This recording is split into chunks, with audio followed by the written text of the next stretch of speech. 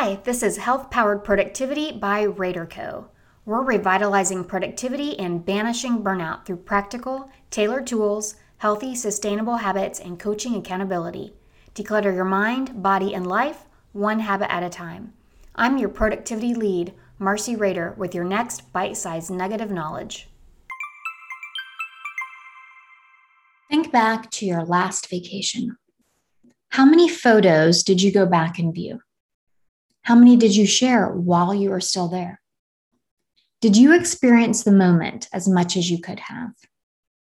Here's why I'm a fan of no photo vacation days. For the last 6 years, I have gone to beautiful Huatulco, Mexico for 3 weeks, splitting my time between 2 resorts.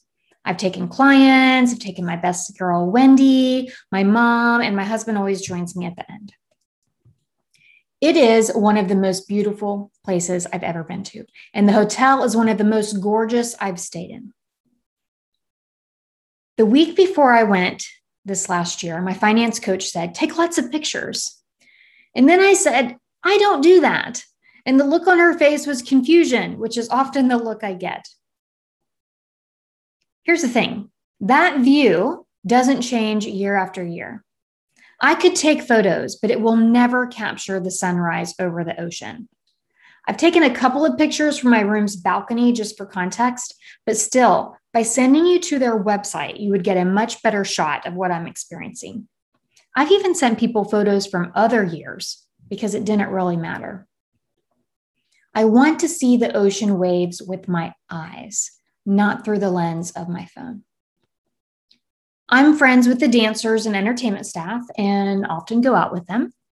I might take a photo or two of them in their costumes and me with them. Short hair, longer hair, COVID hair. It's basically how I can tell the years apart.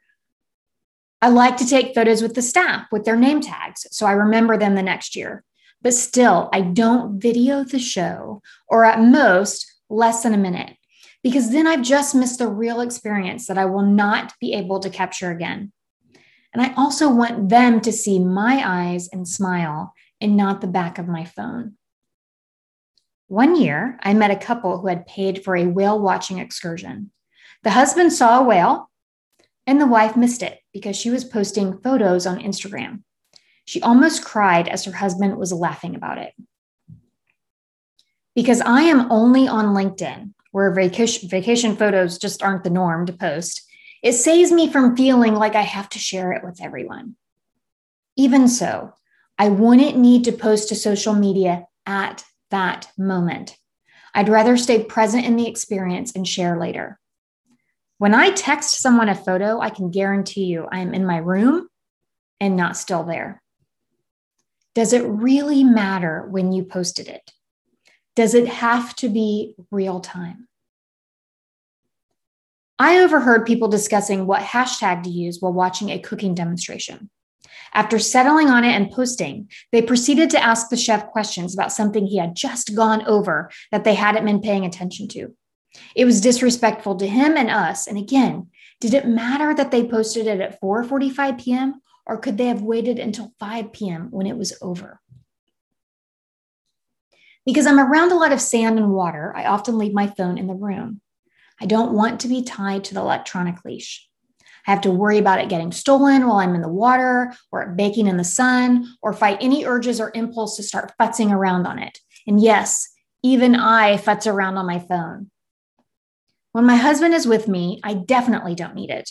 We only need one phone between the two of us if there's something we want to capture. With my friend Wendy, we would often take turns so that one person didn't have to have their phone all the time. I'm not against photos. And I'm going to repeat that. I am not against photos. Looking back through my photos every once in a while, it's fun to look at them. And, quite frankly, when I wrote my blog post about it, I hadn't looked at some of them in years. And I know some people will think that they're catching me when I snap a picture, but I'll reiterate, I'm not against photos. What I want people to consider is their experience and presence at that moment. Could you take a no photo day where you leave your phone in the hotel room? Can you have a one phone only policy with your family, since one person can capture the moments and you can just have a shared photo folder, and then everyone can be less distracted?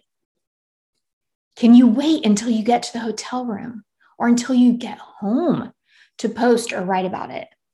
Not only will it help you be more present while you're there, but it will also help with thieves knowing your business and where you are with your house empty.